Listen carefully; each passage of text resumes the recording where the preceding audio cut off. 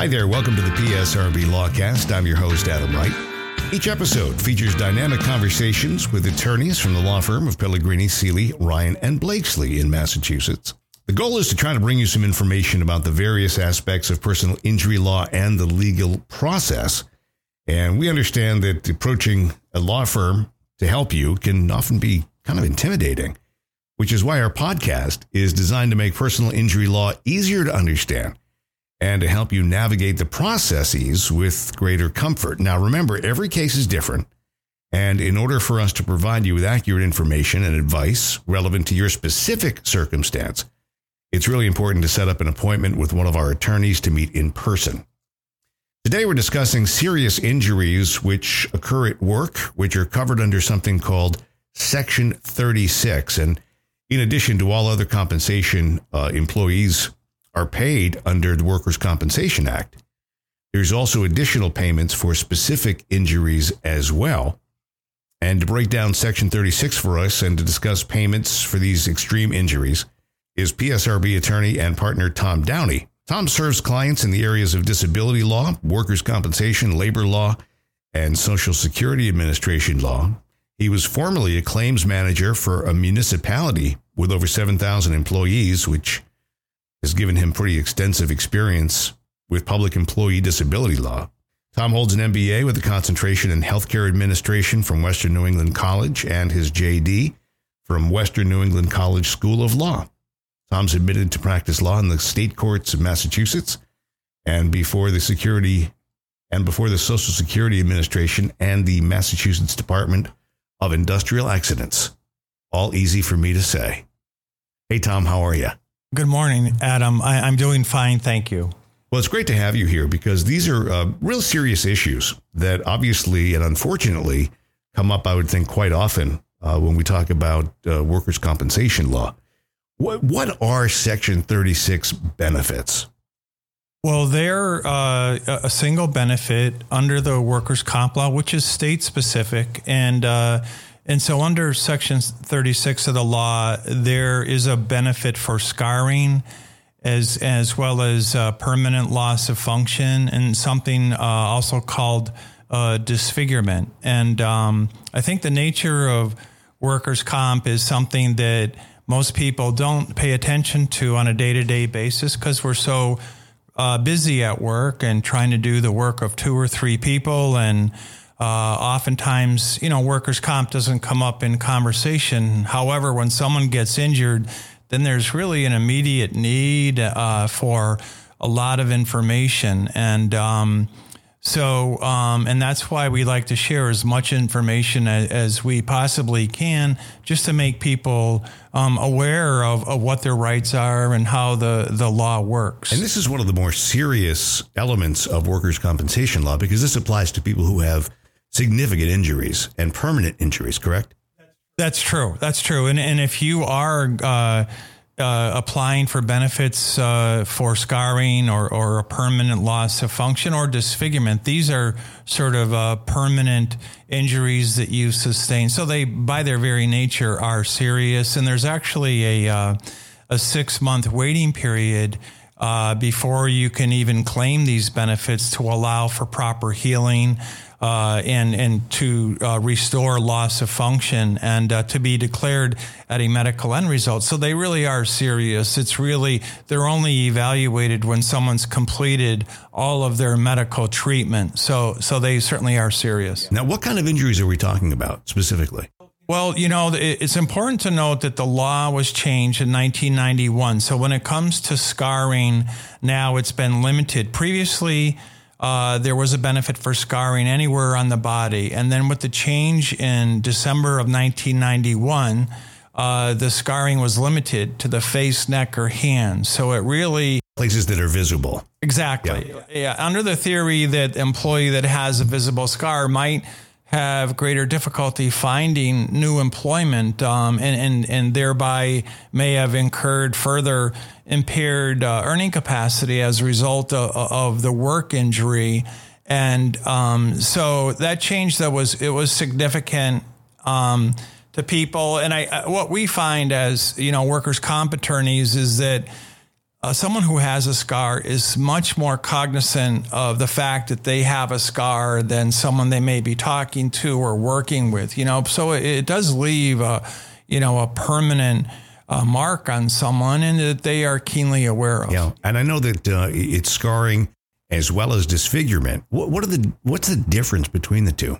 Yeah, that's a good question. And disfigurement really is really been interpreted. If someone ends up with a limp, then a permanent limp, and again, the normal recovery period has to take place, and recovery therapies such as physical therapy, they have to take place and again be declared at a medical end result. But an example of disfigurement might be someone who has a limp at the end of all their treatment, or has to use a cane on a permanent basis that is prescribed by their medical treatment provider. In most cases, we're really talking about orthopedic surgeons, that there's been an injury to a major body part, but there can be other cases where we're dealing with, lacerations as well. And the third would be obviously loss of function. So I'm thinking like if somebody loses an eye, or maybe they have a permanent injury to their limb that no longer works. I mean, would that be considered part of loss of function?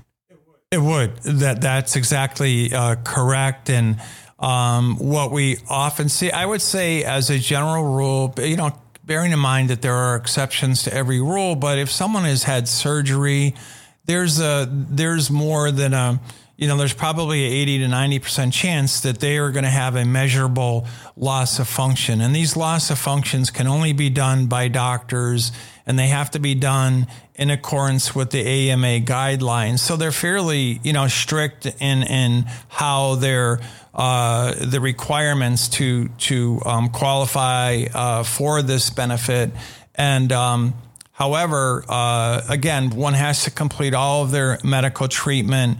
But again, if they have a permanent loss of function, it is, going to be with them, forever. So it certainly isn't a benefit that they really should be addressing to compensate them for that loss. And this would be in addition to any other workers' compensation benefits that are being paid. That's correct. What we're talking about today is scarring, loss of function, and disfigurement. This would be in addition to weekly benefits, and it should not be misconstrued as a settlement of any kind. It's not a settlement. It's just a payment for a scar or a permanent loss of function rating or some type of disfigurement. You talked about how the determination of these injuries is decided by a doctor. Does the doctor look at the injury, the function or lack thereof?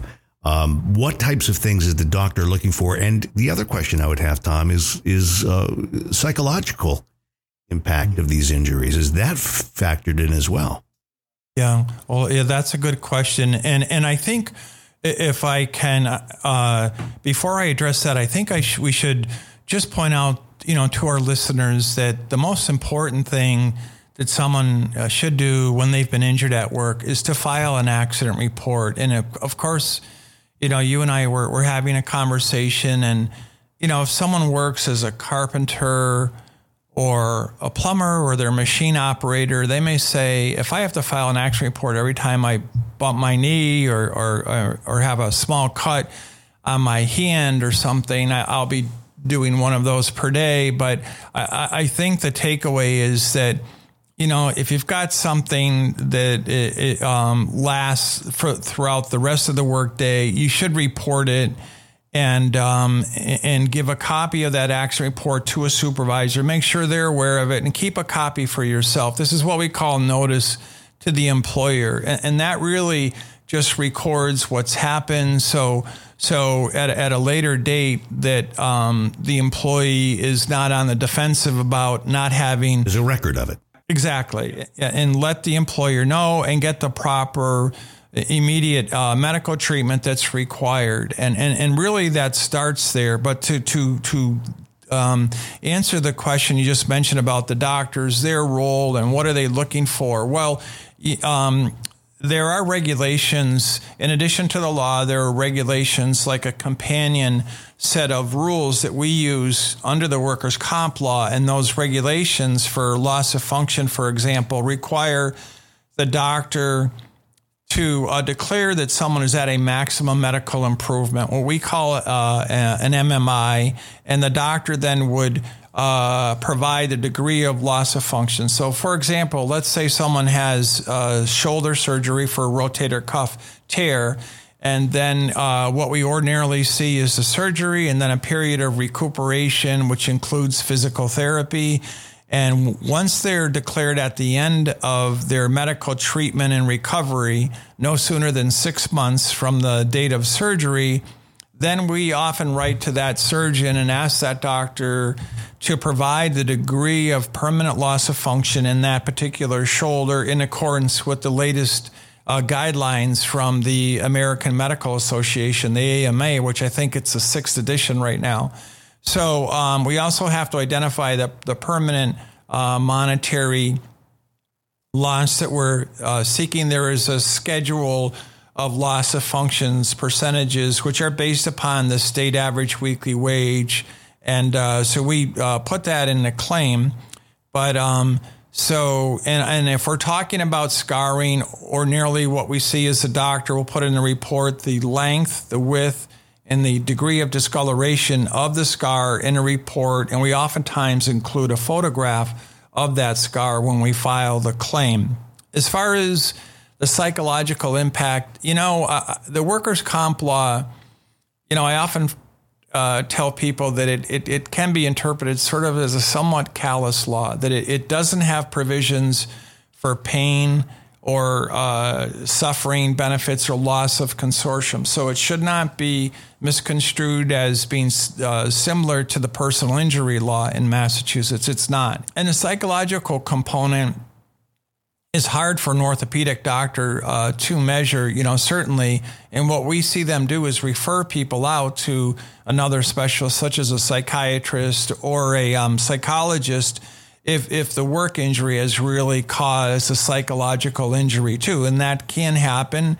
And what we encourage people to do, again, is to give notice to their doctor and ask for referral to the appropriate specialist. The psychological injury is really not, there is a benefit. Would that be under like maybe Social Security? It could lead to someone applying for Social Security if in the opinions of the medical providers that they're unable to continue to work, yet perform what Social Security calls substantial gainful activity. But first, it's so important to get that treatment right away. But there's Section 36, the payments under that. We don't ordinarily see someone being paid for a psychological injury. What about cognitive function, loss of cognitive function? Would that follow along with psychological, or is that a separate entity in itself?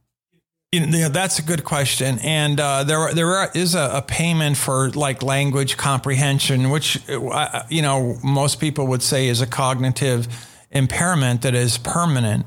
And I will say that those injuries, as compared to the orthopedic type injuries that we see to the shoulder or to the spine or to the knees or the ankles, but a cognitive injury, that it can be paid, a claim for benefits can be filed, but what we see is a doctor has to be able to provide that loss, the cognitive loss, in the form of a percentage, and which is difficult to do, not impossible, but it can be difficult. And usually we see the person either dealing with a clinical psychologist or a neuroclinical psychologist or a neurologist when we talk about cognitive impairment that is in fact permanent. You had mentioned the law is callous. One of the things that always surprised me is that they actually list particular benefit payments for different injuries, right? So if you lose a finger, it's one amount. If you lose a hand, it's another amount. If you lose the function of your leg, it's another amount. They're all pretty spelled out by the state, right?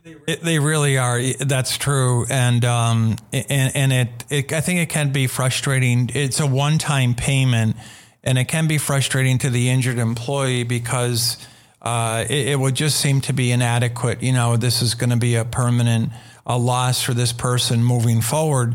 But, the law is, I guess, what it is. And it really, one of the tough things as an attorney you have to do is tell a client what benefits the law provides and what it does not provide. And we make it a point of telling people sort of the good points of the law and the parts of the law that it just doesn't address these things that are so important. But if it doesn't address it, then we let them know that so they're aware. We don't want anyone to be surprised. Right. Who makes the determination whether or not these payments will be available and justified for a particular client?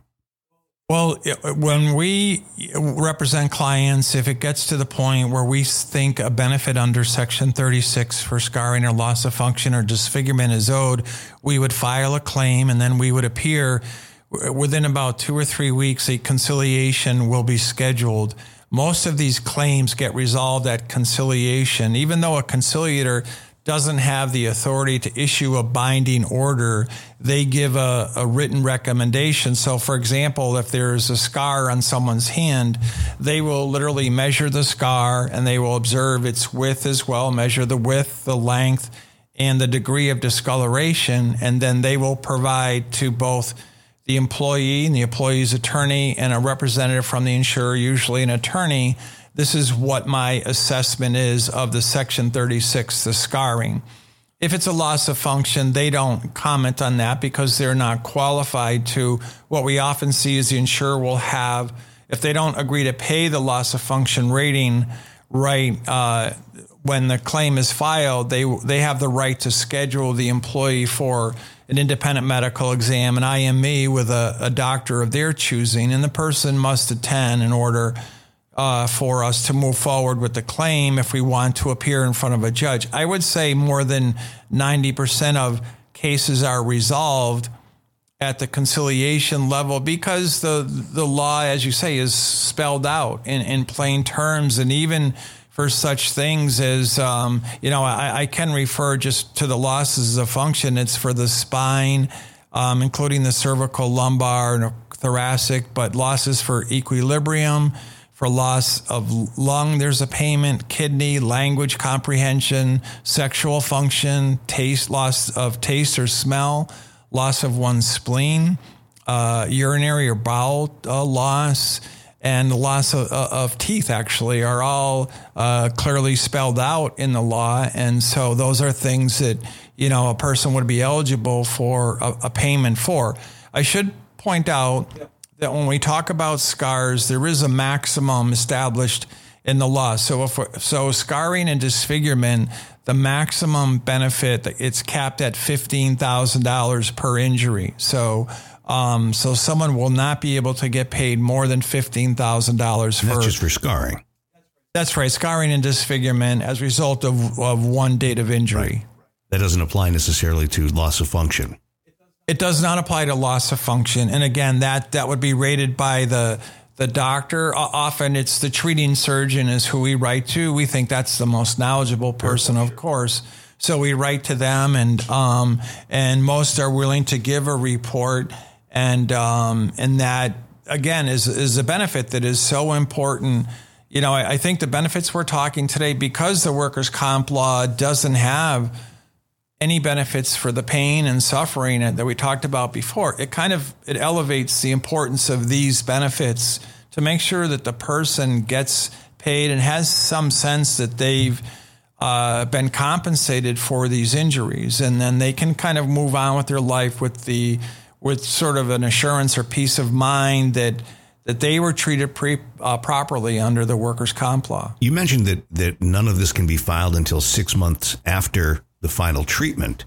How long is the process to determine whether or not those benefits are paid generally? I suppose it depends on the insurance company and whether they... Yeah, and I should point out that it's 6 months from the date of surgery. So if we're talking about surgery, it'll be 6 months from the date of surgery, but also being declared at a medical end result. So if someone continues to treat, we, again, wait to that. So it's 6 months plus the medical end date.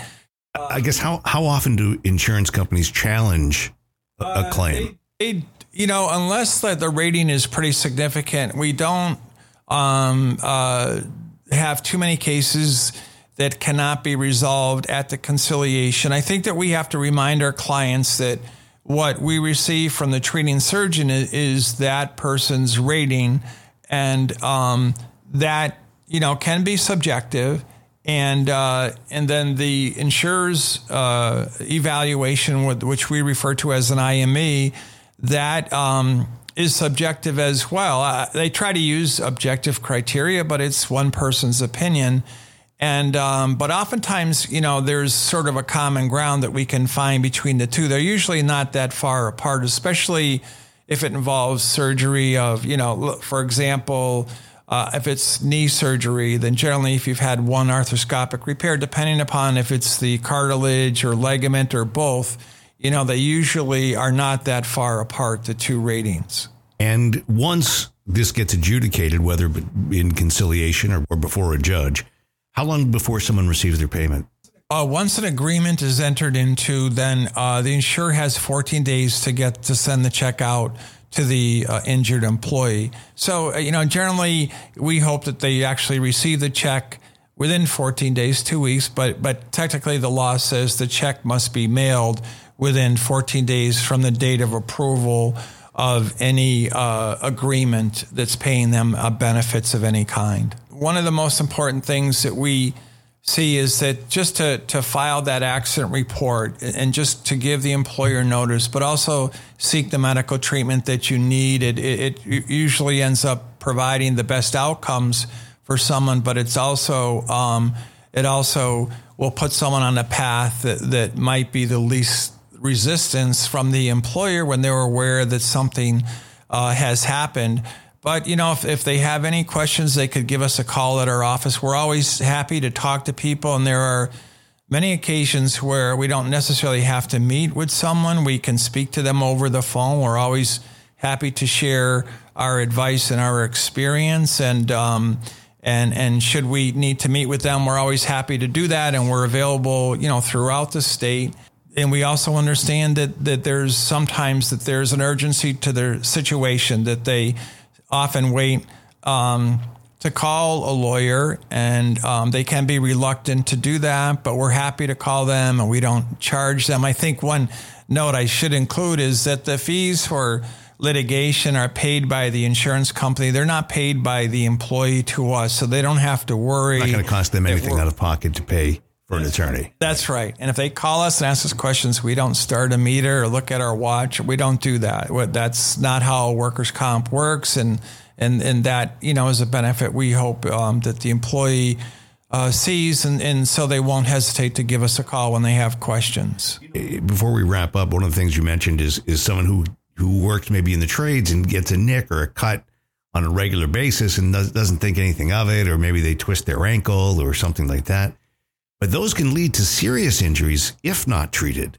And if you have what you believe to be something that's minor, you still want to document it because it could lead to an infection. It could lead to some other kind of issues. It's important to document everything, isn't it? It really is. And even if, if the person wanted to use, whether it's the end of the day rule, if something is still bothering you, or even a 24-hour rule, that if it's still bothering you, then chances are, it would be better to just file an accident report and just have that. And again, kind of be your own record keeper. Keep a copy for yourself. And, or in a case where we have many instances where someone is paid benefits for a short amount of time, for 2 or 3 weeks, they go back to work. But if they then later go back out and have surgery and they've forgotten, they haven't consulted with an attorney, if they've received benefits, the statute of limitations is told. In other words, it's sort of removed as a limit. So if they had surgery a few years ago and they received benefits, so that means that the insurer is aware of the injury, so they can't say they didn't have notice.